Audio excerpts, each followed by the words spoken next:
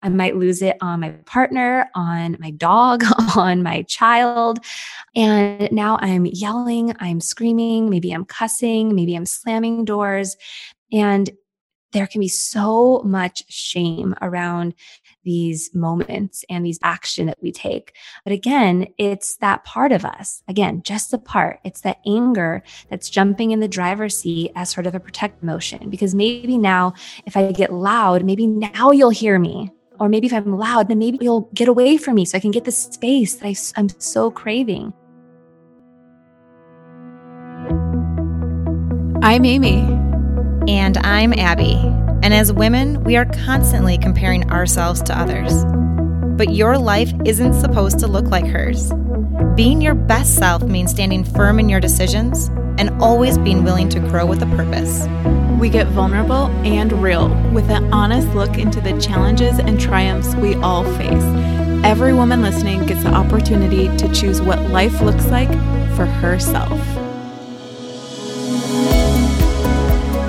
Dr. Cassidy is a marriage and family therapist offering her services to individuals, couples, and families. She's a mama of 3 little ones and has an incredible Instagram account and podcast in which she helps women tackle these beautiful yet challenging years of motherhood.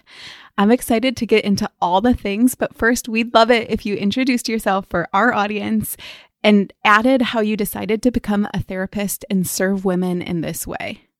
Yeah, thank you so much, first off, for having me. I'm such a huge fan of your podcast, and it's honestly such an honor that you guys reached out and asked me to come on. I'm so excited to get a chance to spend the next 45 minutes, hour with the two of you chatting about all of these just really important topics that I know we're going to touch on. So first, thank you. And I am Dr. Cassidy Freitas. And as you mentioned, I'm a licensed marriage and family therapist, mom to 3. My oldest is 9. My son is 6, almost 7. And then our baby, June, turning 1 this month. So definitely have been in my feelings about that because she's our 3rd and most likely our last. And so it's definitely a big milestone. I feel like she's not a baby anymore, almost. And so when I'm not, just spending time with my kids, I am hosting my podcast, Holding Space, where I share conversations with other experts from around the world, all things related to motherhood and parenting, specifically related to postpartum especially. And yeah, you asked why I became a therapist and why I chose to work with postpartum families in particular. So I wanted to become a therapist because I was my parents are both attorneys and they really thought I'd be a great lawyer, and they kind of were, really encouraging that. And my mom is a public defender for children who are abused. And so I was volunteering at a shelter for children, just kind of getting a sense of if that might be a population that I'd really want to work with. And there were some therapists, MFTs, and social workers there at the shelter. And I found that I was so inspired by the skills and the tools that they had to really support these children and their families as well. So I decided to go the route of becoming a therapist. Well, at first I was thinking psychiatry. So I was actually pre-med for a while, but then I found myself during another internship at UCLA Hospital on the labor and delivery floor, really being much more interested in having conversations with the couples after their baby was born, much more so than being in the room during their, C-sections or during the delivery itself. I was much more interested in talking to them about how they were feeling and about just that huge transition. So then I switched over from pre-med to psychology. And then after I got pregnant, I had my first after I graduated from my MFT program. And that experience really rocked us. My partner, he experienced postpartum depression, which I didn't know was a thing for partners at the time.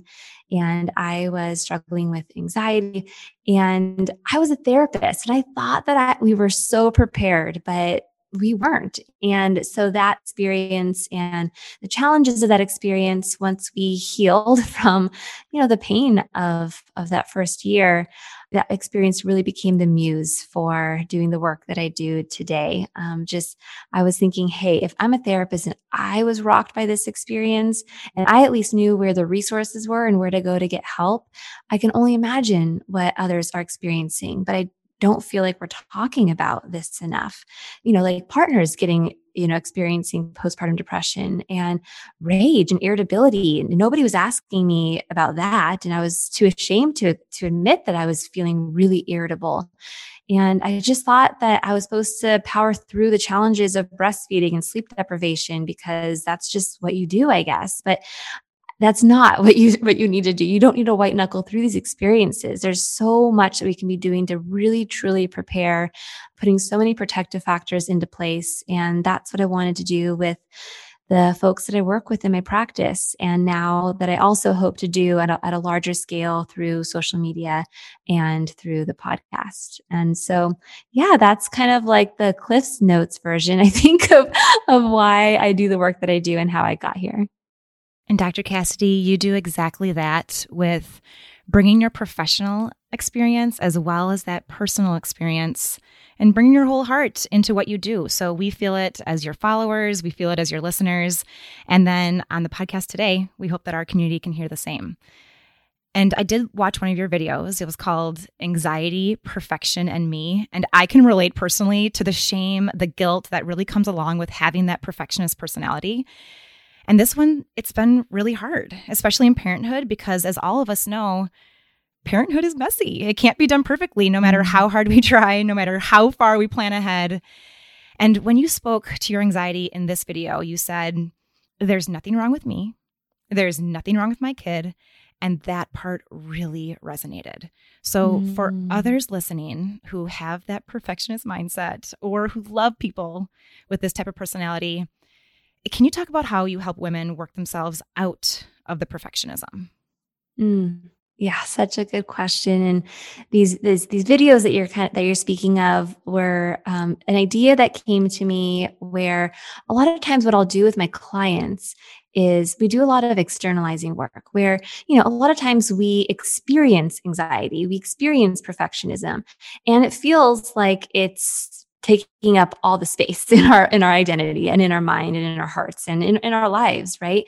So sometimes what I'll do with clients is we'll do work in externalizing these parts of ourselves because they're just parts, right? Like we are all as human beings wired for anxiety. And I'll touch on this in a bit, but perfectionism is a very close friend relative of anxiety. They're very much connected.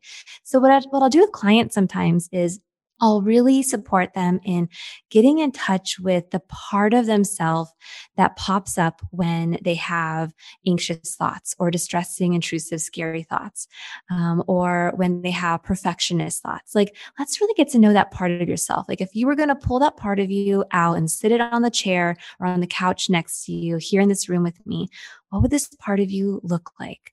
How do you feel in its presence? What would it have to say? What's the message and data that it's trying to give you, right? Or direction it's trying to give you. And why this work can be so powerful is it really can help people see that these are parts of themselves, right? And as we begin to identify this part of ourselves, we can begin to develop a relationship, a new relationship with this part of themselves, one where you're in the driver's seat and you recognize that there's also the part of you that can pause, can regulate, can make a decision based on your own values and how you want to respond in a situation, or what's realistic or what's more compassionate versus having that anxiety or perfectionism be the driver of your life. So I do this work with clients, and I was trying to think of a creative way to bring this to the social media Instagram platform. And TikTok was kind of, going viral, and all these fun videos, these sort of short clips, reels came on Instagram. So I was like, okay, what is a way I can really bring this to life here for this community and this audience who can't be in the therapy room with me. So I decided to act out my own anxiety and perfectionism. And I put together this little series of videos where anxiety kind of pops up in different situations, and then perfectionism kind of, sneaks in. And I have like dialogue with these parts of myself. So for the one that you're talking about, this was an IGTV because I really wanted to kind of dive deeper than what I could do in a reel. And in this scenario, anxiety pops up, and anxiety is doing its job in trying to keep me safe, because that's truly why we are all wired for anxiety. It's that part of us that comes in and says there's something there. It feels like there's something that could be a threat. And so we have scary thoughts about this potential threat. We worry about this thing. We ruminate about it. Anxiety is different from fear. Fear shows up and turns on this whole system in our body when there's an identifiable threat right present with us in that moment, right? If I'm walking down the street and I see a big dog, running towards me that looks dangerous, I'm going to feel afraid, and it's going to turn on my fight or flight system to hopefully help me stay safe and defend myself or run away and be protected. But anxiety, you could be sitting in your house where there's no real threat there, but your mind takes you to those places. And becoming a parent is so vulnerable.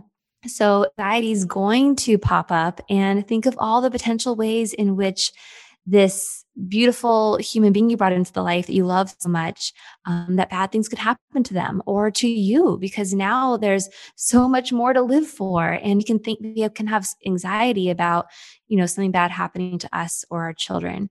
That's just one example of anxiety. Anxiety can show up for so many other reasons. And so anxiety is something that we're all wired for, and it can be really distressing though, and disturbing at times, sometimes the thoughts and images it can give us. Perfectionism.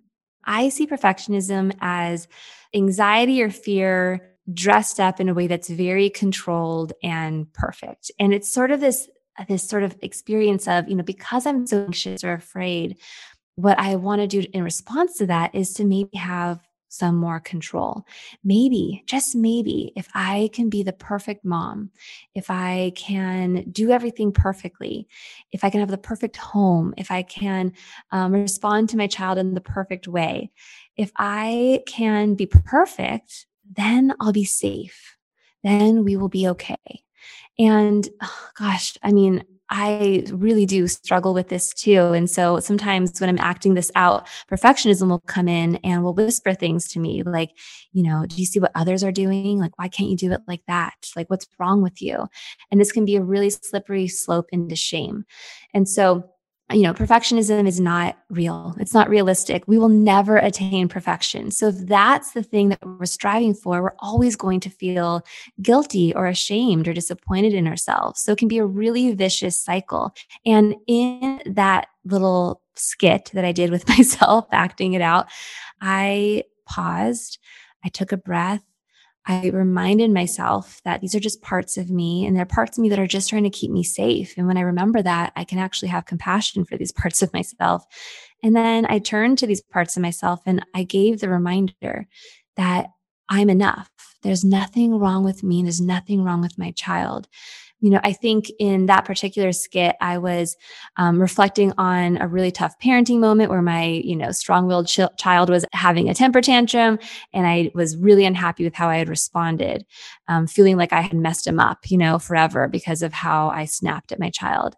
And in that moment, I needed to remember that I'm okay. I'm enough, right? And I don't need to be perfect. And there's nothing wrong with me. I'm human. And that there's nothing wrong with my child. Because I think sometimes in these moments where we're having this really big power struggle with our child, or they're having a tantrum or acting out, we can worry. There's anxiety, worry that maybe there's something wrong with kid, that they're behaving this way, or maybe there's something wrong with me, and that's why they're behaving this way, right? So it's just this reminder, this compassionate reminder that there's nothing wrong with me. I'm human. And there's nothing wrong with my child. They're human too. And once I get to a place of being able to pause and slow down, then if there is something that I feel like I could use more support around, like, therapy for myself, to maybe process some of my own childhood stuff that I feel like is, coming up and being triggered in these tough moments. Or maybe I do want to ask the pediatrician some questions or get some support for my child. For instance, my strong-willed child has sensory processing challenges, and I know where to go to get support when I feel like things are struggling and I don't know how to help my child in these tough moments based on his needs. And so once I slow down, then I know where to go get support. But first, I need the reminder that I'm enough. There's nothing wrong with me, and that my child is okay. And I can be the parent to help support them if there are things that I do feel like, or resources that I do feel like could be helpful to us. But first, I got to slow down and show myself some compassion in that tough parenting moment. We wanted to take a quick break to mention our sponsor, BetterHelp. A lot of what we're talking about in this episode is that overstimulation, having a challenging kiddo, all of these things are things that I discussed with my BetterHelp counselor. She really helped me figure out ways that I could navigate through these things by giving me prompts. One of them was, Amy, it's okay if Drew parents differently than you. Actually, it's a good thing. They'll have two examples to grow up with. And that right there just helped me to really understand that we are two different people that are going to have two different ways of parenting. So counselors are amazing because they can just give you those little helpful tidbits that you can bring back into your marriage or back into your parenting. And it's really helpful for the whole family. So if you guys want to use BetterHelp, you can go to betterhelp.com/herself. That's betterhelp.com/herself to get 10% off your first month and join the over 1 million people that are using BetterHelp's services. Already so many good reminders, and we in a little bit are going to talk more about strong-willed children. So I love that you previewed that for us. When you and I were chatting about how we could best serve this audience today, you suggested talking about mom rage and how it relates to mental health. So I've shared openly with our listeners and followers that this has been a struggle of mine. I'm a mom of 3 little boys, and during the pandemic, there were times when I felt like I was just hanging on by a thread. We didn't have our normal level of support, and it impacted the way that I was able to mother. At times, this came out as rage, and that felt so out of alignment with me. So I want to talk about this and about how mom rage does relate to mental health. Yeah. So, it's first, I want to say you're definitely not alone. I think in this past year, outside of this past year, anger, irritability, rage as a parent is so much more common than we might think because there oftentimes is a lot of shame around it. So it's not discussed.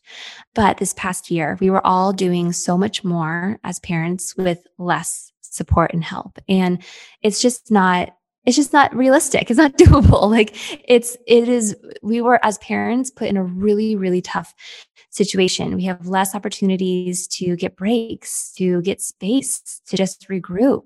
And, whether it's stemmed from, just sensory overload, or from anxiety or depression or just lack of support and overwhelm, rage, anger, irritability can be something that's really common in response to these experiences. And so let's talk a little bit first just about anger. Just like we are wired for fear, it's there to let us know when a threat is there to keep us safe. And then anxiety is there to let us to kind of think of all the potential threats. We are also wired for anger. Anger can show up as a core human emotion when we feel like our rights have been violated, a boundary has been crossed, and it can give us the oomph and the energy by turning on that sort of fight-flight system. But again, here it's the fight system to defend ourselves, to set a boundary, and that can be really important and really powerful. It's sort of that take action emotion. Sometimes though, and oftentimes anger can show up in this sort of secondary role where there might be an underlying more vulnerable experience, such as feeling overwhelmed, feeling hurt, feeling sad, feeling a lack of support, feeling unheard. And instead of expressing that or letting that kind of come to the forefront, anger shows up as like a protector emotion. And not that anger feels great, but sometimes that vulnerability that's underneath is harder to access or feels too scary to express, right? We don't feel comfortable. It's actually even more uncomfortable to show that vulnerability than it is to have that protector emotion, anger, come in and show up instead. And so, if I'm feeling overwhelmed or like I'm just feeling really sensory overstimulated and my child is whining and the dog is barking and my partner asks me a question or says, or like says something that makes me feel like they're accusing me of why the child is whining, I might lose it, right? I might lose it on my partner, on my dog, on my child. And now I'm yelling, I'm screaming, maybe I'm cussing, maybe I'm slamming doors. And there can be so much shame around these moments and these action that we take. But again, it's that part of us, again, just the part. It's that anger that's jumping in the driver's seat as sort of a protect emotion, because maybe now if I get loud, maybe now you'll hear me. Or maybe if I'm loud, then maybe you'll get away from me so I can get the space that I'm so craving. When it comes to depression or anxiety, like when is rage actually a sign of like a mental health condition that, really requires, professional support? Well, oftentimes we know that that's the case because it's accompanied by other symptoms as well, right? I mean, I can not be experiencing an anxiety disorder or depressive disorder and still have mom rage. And that oftentimes is an indicator that I need a break. I need support. I need to make a game plan with my partner so that I can get support or with my support system. But if I'm also, along with the rage and irritability, I'm also maybe experiencing hopelessness. It's impacting, I'm feeling like I can't function on a day-to-day basis. I'm feeling like that I'm also having physical symptoms, headaches, stomach aches. I am having a hard time concentrating. Sleep is being impacted. If I also find myself feeling really hypervigilant and worrying a lot and having really intrusive thoughts, if there's other symptoms connected to the rage and irritability, then this could be a sign that there's actually, you're actually maybe experiencing a depressive episode. And rage, irritability can be symptoms of depression. Or maybe you are experiencing generalized anxiety, and irritability can absolutely be a symptom of anxiety. And so, we want to look to see what else is happening. We want to look at the context, other symptoms that are happening along with the rage and irritability. But just in general, taking a moment to zoom out and take a look at what is happening in my life right now. Am I getting enough time alone? Like, do I feel supported? What is underneath the anger? So, I mentioned earlier the intervention that I'll do with clients around anxiety and kind of externalizing it. And I'll do the same thing with clients around rage and anger. Let's pull this part of you out and sit it on the couch. What does it feel like to be in the presence of this part of you? Like, what is the story that this part of you wants to share? What are the experiences that maybe this part of you has had that has led to this sort of automatic reactive response in moments when you're feeling like you're not being heard? When are other times in your life when maybe you have felt that? Because a lot of times this automatic reactivity that we have around rage and anger, it doesn't just come out of nowhere. A lot of times there's some sort of experiences that we've had that have led to these like little brain connections that when we feel, for instance, unheard or like we're not being listened to or supported, there's something there that our brain says, oh, I remember this. When this happens, you need to get loud to be heard.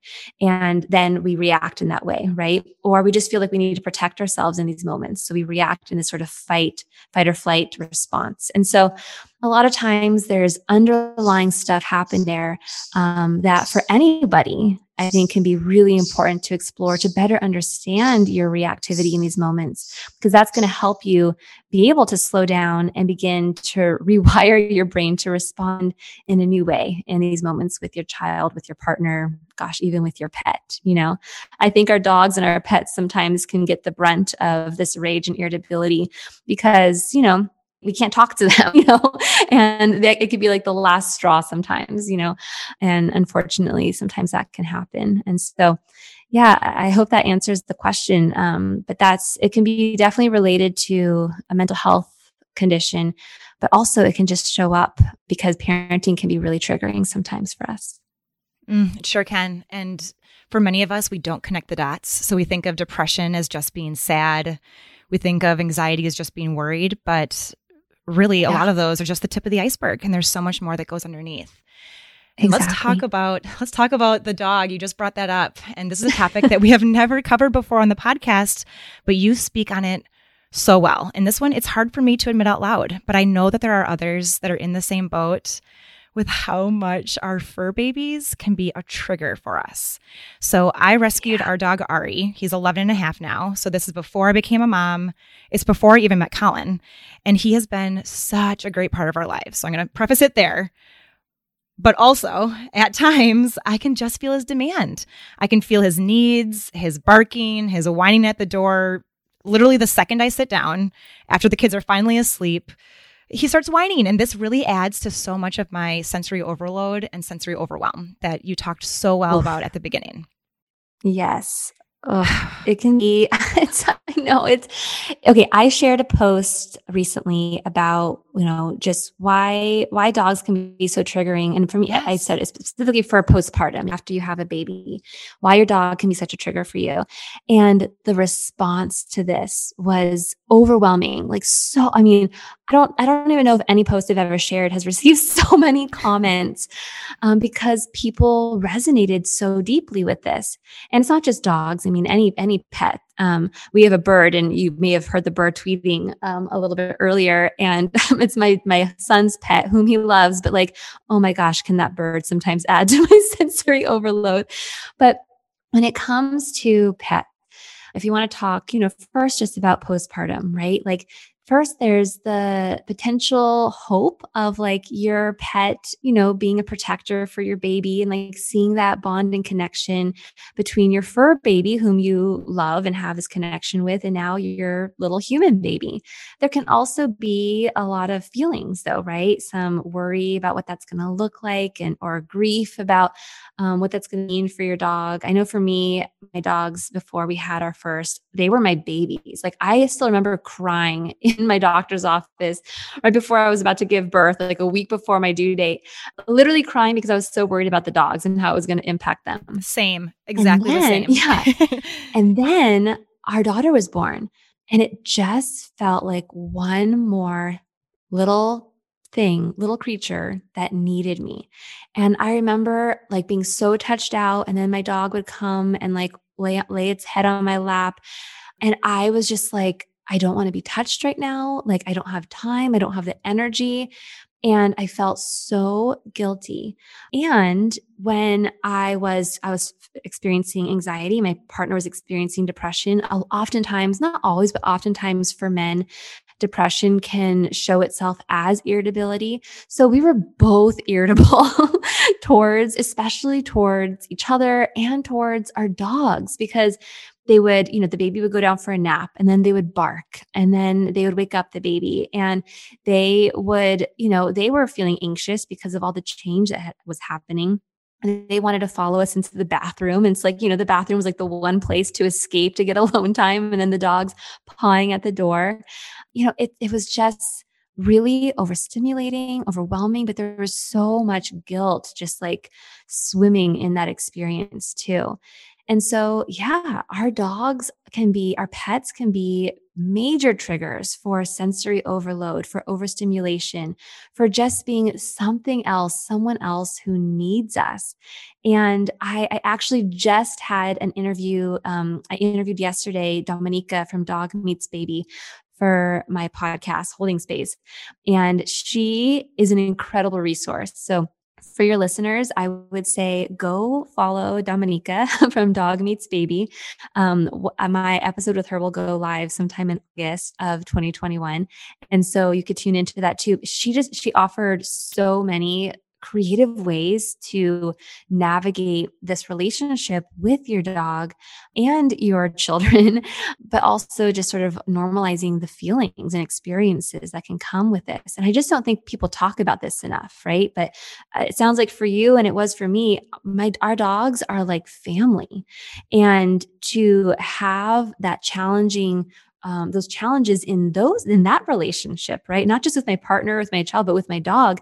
That was a really distressing relationship challenge to navigate. And so I wish people talked more about it, because then I think if we're talking more about it, we would feel less alone in that experience. And then we would take steps to be proactive and get support. I'll share one, thing that Dominica had shared was a lot of times when you're postpartum, if somebody is coming over to help, they might think in their mind, well, I can cook for you. I can clean. That'd be great. I can hold the baby while you rest. But gosh, how great would it be if someone came over and said, can I take the dog for you for a while? Like, I'll take the dog to the dog park. I'll take the dog for a walk, just so that the dog gets some exercise and, you get some time separation from each other. So maybe you can have some space to think of some creative ways to make this work in the home with the baby. I mean, I just think there's a lot of ways that we can be getting more support in that relationship as well. And Dog Meets Baby on Instagram is a great resource too. Therapist supported way to help your friends out. That is my go-to move. I can't make lasagna. I'm not all that great at cleaning other people's homes, but I will always be the one to take your dog for a walk. So I'm glad you brought that one up, just as another way for people to be able to help out their friends if they're trying to figure out what else can I do, if they want to be a supporter, if they want to help out, but they just don't know where to start. Yeah. I mean, I think that it's something we don't often think to offer, but a lot of times there's struggles there, and this goes beyond postpartum. I mean, this can go into I have a baby, but I also had a couple years there without a baby when my two older ones were school age, and the dogs can still be a trigger because, they eat something they're not supposed to. They get into something. They're wiping their butt on the floor. They're throwing up. They're pawing at doors. They're barking in moments that are, not convenient. And so I just think it's really important to honor that that's also a relationship that you're in with your pet, right? And how can we get support around that too? Maybe talking to our partner about game plans so that we can divide and conquer, having alone time, special time just with your pet to kind of just feel connected again.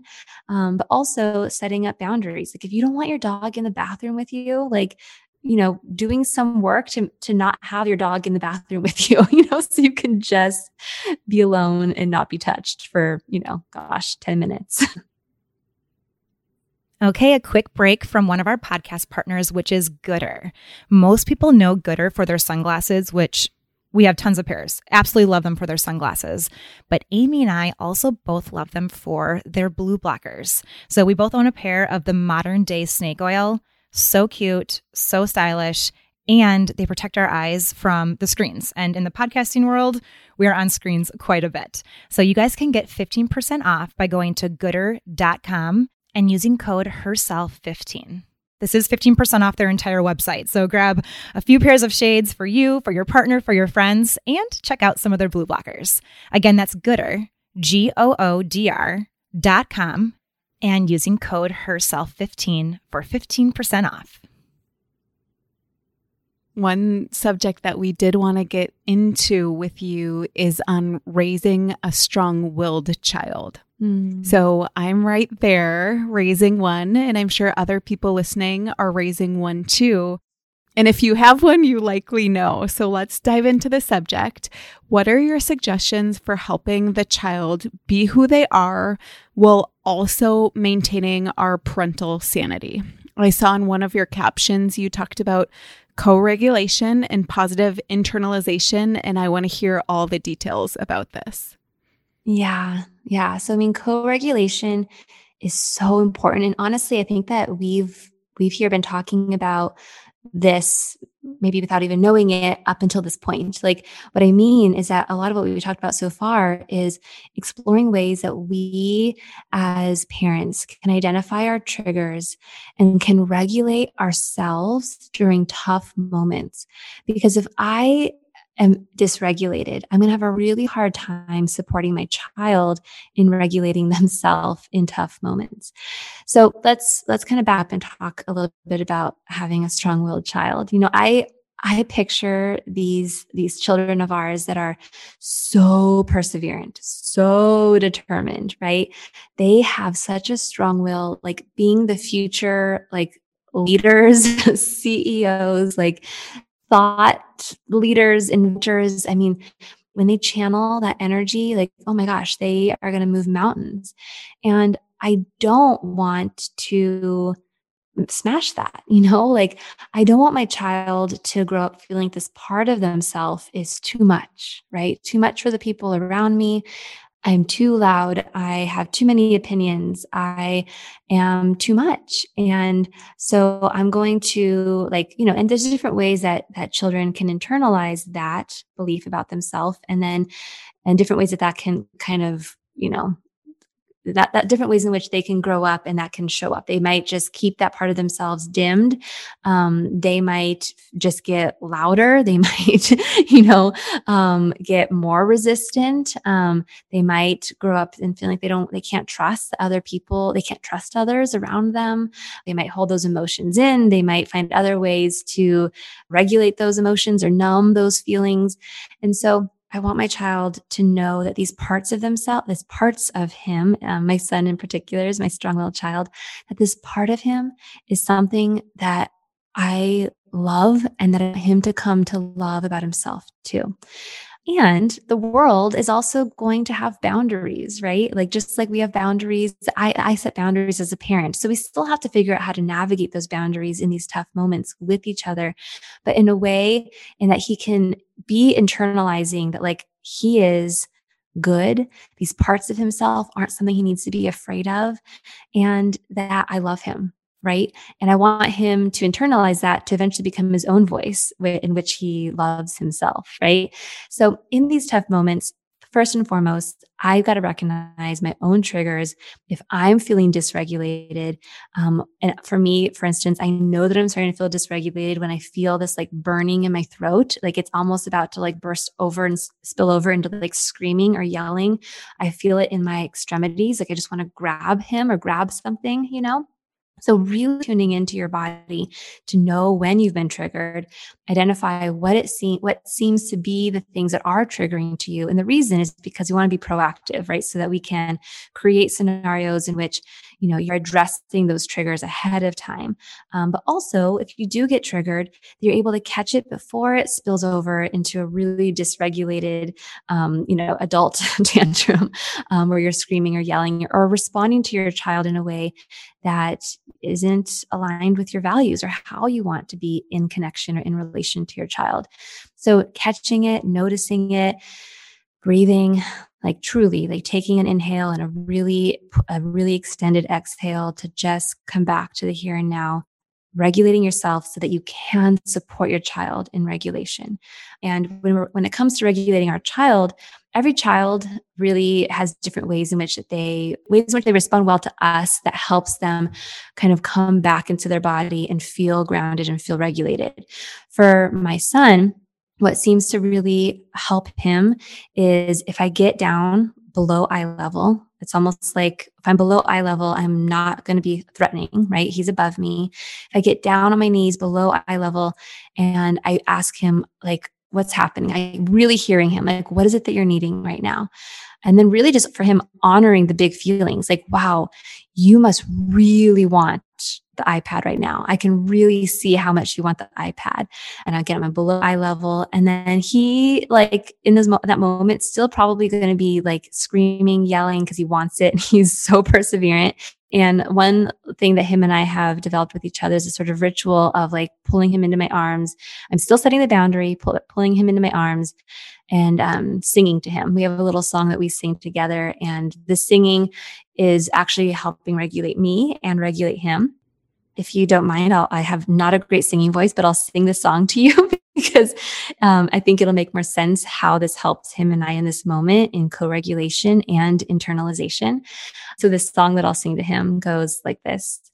I love you, all the parts about you, perseverant, determination, very goal-oriented. And then I'll repeat it. And when he was a toddler, we started this, and I would like feel him kind of like take those like whimpering breaths kind of like crumble into my arms when we did this together. And for him, he would say more, and I would just start to hear him breathe slower. And singing actually has been shown to be regulating for the person who's doing it. So actually that sort of vibration of your voice actually does trigger this parasympathetic system in your body. So singing, humming can have a regulating effect for you. And it's a reminder about these parts of my child that I do love and that are going to do great things for him one day, but are also just tough parts to parent sometimes. And we've been doing this for so long that he has truly internalized this. The other day, we were having a tough moment and I was setting a boundary, and I kind of lost my patience and kind of snapped at him and had to repair that later on because, not perfect. And he said to a moment, he's like, Mom, I'm just really goal-oriented, okay? And I was like, touche, my child. You are right. And we kind of laughed, and he kept pushing, and I had to set the boundary, and I had to repair for losing it. But, he's what I want is, because I'm imperfect, because I'm going to have mom rage sometimes, and I'm going to get irritable, and I'm going to snap, and I'm going to yell. In that moment, what I want my child to know is, okay, mom's kind of losing it right now, but I know from experience, and I've had enough experiences now with her to know that this part of me isn't something that she is thinking I should not be. And I know she's going to apologize soon, like that. And what that helps is for my child in a moment when I'm dysregulated, now that he's 6, almost 7, he's beginning to be able to regulate himself even when I'm losing it, because we've had enough of these experiences where I've been able to regulate myself, support him in these moments, honor that these parts of him are really beautiful parts of him, but also, hey, still got to stick with the boundaries because that's my job, is to keep you safe and to, make the rules. But even in a moment now when I'm dysregulated, he can begin to do the work of regulating himself. And that's why I think being an imperfect parent is a beautiful gift to give your child, because if you were perfect, they would be so unprepared for this imperfect, messy world and for future relationships. Like, I want my child to witness me being imperfect so that they know that they get to be imperfect, that they get to learn how to repair when you do make a mistake or lose it or have a tough moment, and to give them a chance to kind of learn how to regulate themselves, even when I'm not there to help them co-regulate because I'm dysregulated. So I think that there's lots of ways in which in these moments, we, again, coming back to what we said in the beginning, can remind ourselves when our child is really pushing us that there's nothing wrong with our child, right? Like, they are perseverant, they are determined. And this strong will is a beautiful thing. Really, really tough to parent. So you got to give yourself some compassion there. Really tough to parent, but a beautiful part of who they are. And if we can help give them the message that, yes, I'm still going to hold the boundary because that's my job, but I love you and I'm not scared of this part of you. I can still be near you even when you have these big feelings and you're trying to push so hard. I'm not going to put you on a timeout. I'm not going to walk away. I'm not going to storm away or yell. I mean, gosh, I will probably do that sometimes because I'm not perfect, but like, I can be with you in these tough moments and honor this part of you. I think that child's going to grow up to, believe that they are good, to love themselves, to be able to channel these parts of themselves into doing some really amazing things. And that's my hope for my strong-willed child. And that's my hope for all the parents of strong-willed children. And that's why I want to talk more about these topics and offer the support and resources for these parents, because it can be really tough to parent, but these are really, really cool kids we're raising. Yeah. And I loved that answer and all the insight you provided, because I think at first, I think there's a lot of like, you feel like there's something wrong with you as a parent, or you might feel like, man, what is wrong with him? He's so, especially for me, it was my second child. So it was a brand new experience.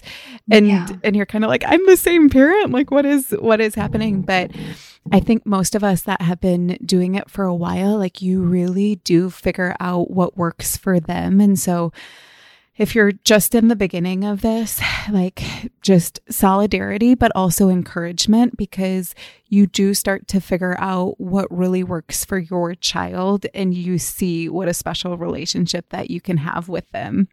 Yeah. Like I know definitely there are some kids who, for my son, he does have sensory processing challenges. And so he actually really benefits from being held tightly. It kind of helps him know where he is in space when he's feeling really dysregulated. But I know that there's lots of kids who in tough moments, like if you try to hug them or scoop them up, like they don't want to be held yet. Like my daughter is that way. Like she needs a little bit of space first, right? Before he's ready to kind of be embraced. But with her, even though she might resist me touching her, holding her, and I'm going to respect that and give her space, I'm not going to leave. So I'm still going to be there for her and let her know that when she's ready, I'm there. And my kids do love singing. Singing really seems to, in these tough moments, help them regulate and feel calmer. And research actually backs that up. But I might not do that while holding her because she doesn't want to be held, but I'm not going to leave. I'm still going to let her know that I'm there. I'm just going to give her a little bit of space while she's having her big feelings, but while staying present. So it's really just kind of identifying what your kid needs in these big moments and tough moments, and trusting your intuition that you do know what your kid needs. Sometimes though, we've got to do our own work so we can really get in touch with that intuition, right? Because if we're getting triggered, there's probably a lot of old stuff, our own history coming up there. So that's why I think therapy can be a really great space for parents that feel like their child is having behavioral issues, for parents to go do their own work too, to get the support that they need, because it can be, really hard to raise strong-willed kids or deeply feeling kids, or just toddlers or just kids in general. Doing your own work can be a really great step so you can understand your own triggers. And when these moments are happening, you're able to pause and you've done the work so you can really tap into your intuition when it comes to your child and their needs in particular.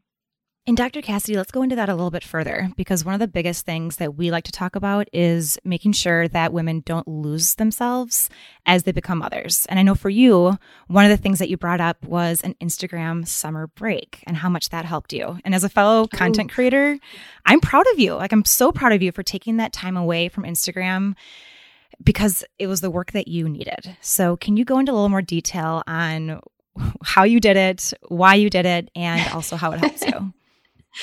Yeah. So I felt it in my bones that I needed some space from the digital space for myself. For me as a content creator, I was realizing how much of the margins of my day are being taken up. And by margins, I mean just like the moments when you could just be like, I don't know, like by yourself, or just like outside, or just taking a break mentally from the mental load of motherhood and just work. All the margins in my day were being taken up by content creation, even if I was just like brainstorming ideas. And I love creating content for social media. Like those skits that I put together are so fun for me. But my brain was always thinking of new ideas. And my little inner creative was getting a little burnt out from that. And it was the month of June. My kids were going to be home from school, not doing any camps. We were doing some traveling, and I just wanted to be present for that. And I think social media can be such a great place for feeling less alone when you begin to hear about things like dogs being a trigger and mom rage and raising strong-willed kids. It's really cool to be a part of a community where you feel like, oh gosh, this is a thing. I'm not the only one. But it's also a place where there can be so much comparison. And for me as a content creator, I'm always receiving questions and I want to get to all of them. And it's a lot. It's a lot to carry. And I needed some space and I felt it in my bones. I felt myself being more on edge, more irritable. I just knew that if I had more margins in my day and more space, I would actually probably come back to the social media feeling more creative because I gave my inner creative some space to breathe and just like regroup. And I would feel more present with my kids. I would be able to sort of model better screen time boundaries with them being home all the time. And it was amazing. I took a whole month off of Instagram. I just came back yesterday and it took me like a week. This is kind of, I feel some shame around admitting this, but I will admit it because I know I'm not alone, that I took like a week, honestly, to like detox, where I had to resist tapping the app, and opening it. So I actually had to remove it from my home screen.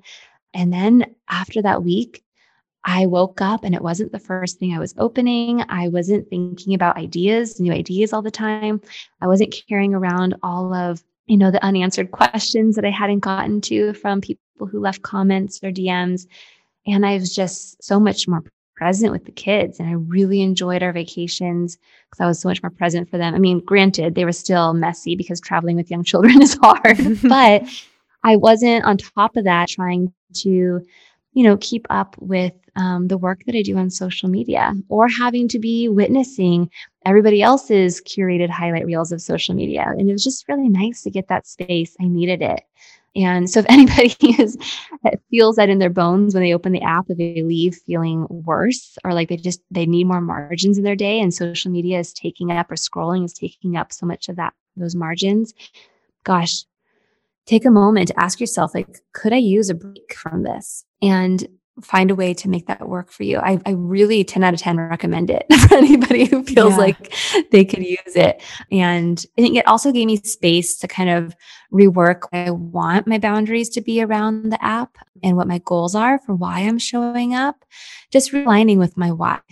Because sometimes that can get lost when you're, just comparing yourself to what everyone else is doing, or just kind of getting swept up in the way the algorithm works, which really keeps you hooked into staying on and engaged all the time. And it's just not realistic, I think, as a human and as a parent to always be so hooked in, Yeah, I absolutely love that. So I feel like it's one of these things, take what you need.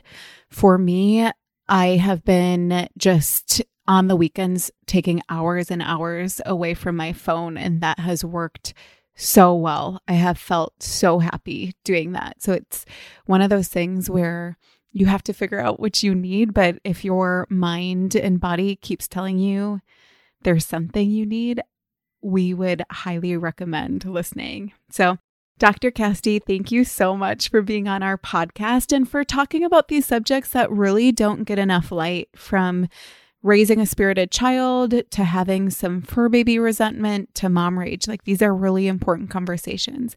So I want you to tell everyone where they can find more of you.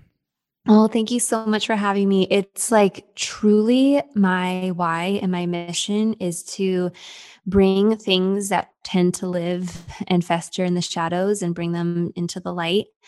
So that their moms and parents can know that they're not alone. And maybe that can be a bridge for them to recognizing that they deserve support and that support is actually out there. So that's like my big goal and mission. And so I love all the topics that you asked me about today. These are like some of the major ones that I am like super passionate about. So thank you. And you can find me on Instagram and on Facebook. I am at Dr. Cassidy on Instagram. I have a podcast called Holding Space, where I share conversations just like the one we had today, covering topics related to all of these and more. I also host live workshops. I call them Girls' Nights, where we kind of get together and we talk about topics like mom rage. I have one coming up soon all about milestone anxiety. So the anxiety we can get about milestones for our babies and our kids. And so I love hosting these live Zooms just because it's so fun to get off the app and connect in real time.